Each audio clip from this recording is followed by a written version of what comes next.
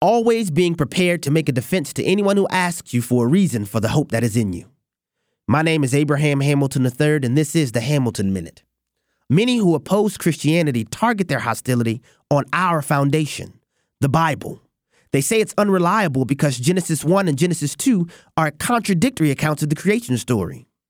In actuality, the two chapters are complementary and not contradictory.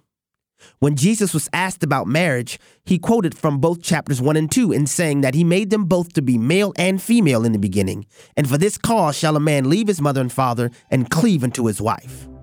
Genesis 1 is an overview of the creation story. Genesis 2 is an up-close examination of day 6. If Jesus relies on them both, so can we.